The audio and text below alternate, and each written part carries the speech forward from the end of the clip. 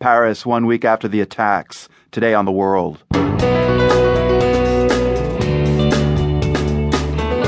I'm Marco Werman. 7 days on, Paris is still coming to grips with what happened. The neighborhoods where the attacks took place still bear the scars from that night. Since I'm 3 years old and I can eat, we buy the croissant here. And here we have the... Right over here where you see the bullet on the glass. Also, we check back in with a bystander who helped us cover the attacks last Friday. I mean, I feel pretty traumatized by the whole thing, and I don't know how those people inside are waking up in the morning. He's referring to those who survived the siege at the Bataclan Theater. Plus, we visit the Great Mosque in Paris, now guarded by soldiers around the clock. That's all coming up today, here on The World.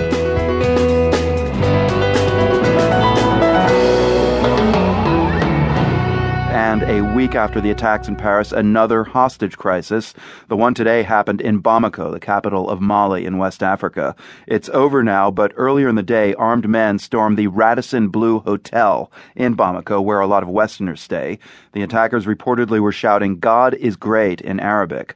The precise death toll has been hard to verify, but authorities say at least 27 people were killed. It's not clear if that includes any of the gunmen.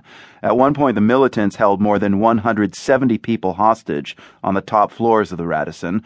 Earlier today, I spoke with reporter Ramata Diawara in Bamako. He told me the siege started early.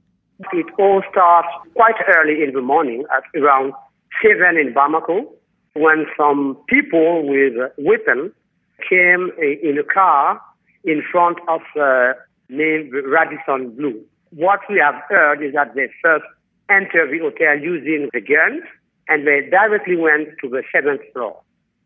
All the troubles began here. The crisis lasted several hours until Malian security forces stormed the building. Afterwards, one of the hotel guests spoke to reporters. I heard gunshots very early in the morning. I thought it was firecrackers and didn't realize it was a hostage situation.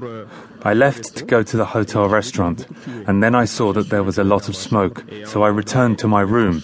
At one stage, the Malian forces came to get us. They knocked on our doors and evacuated us in small groups via the stairs. Security forces apparently went from room to room checking for additional casualties. Mali was a French colony, and France has stationed troops there in recent years to battle an Islamist insurgency in the north of Mali. So I asked reporter Ramata Diawara whether authorities in Bamako are seeing a link to last Friday's attacks in Paris. Nobody, even in the police or in the militaries or even in foreign people living in Mali, are spoken about a link between the Paris attack and Bamako attack. No linkage to Paris, and Diawara says this hostage-taking at the Radisson did not surprise a lot of residents in Bamako. Not really. A lot of people know that Bamako is not really what you can call a secure city. And we have no longer a secure lot city. Of groups that can do attacks. It is not really surprising. That's reporter Ramata Diawara in Bamako early today.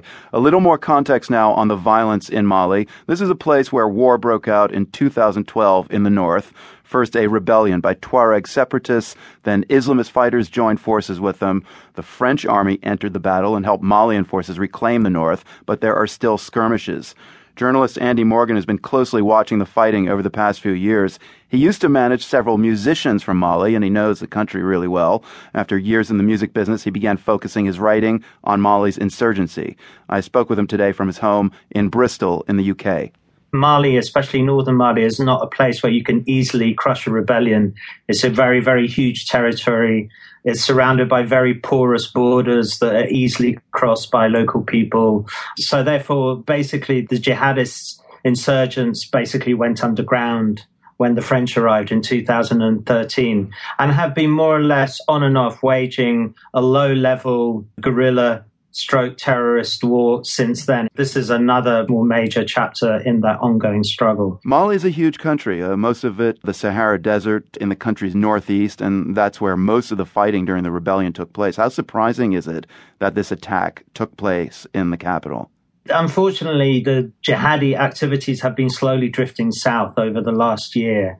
One of the reasons for that is that there's a new jihadi group on the scene called the Masina Liberation Front, which suddenly popped its head up a year ago and started attacking a lot of places, a lot of police.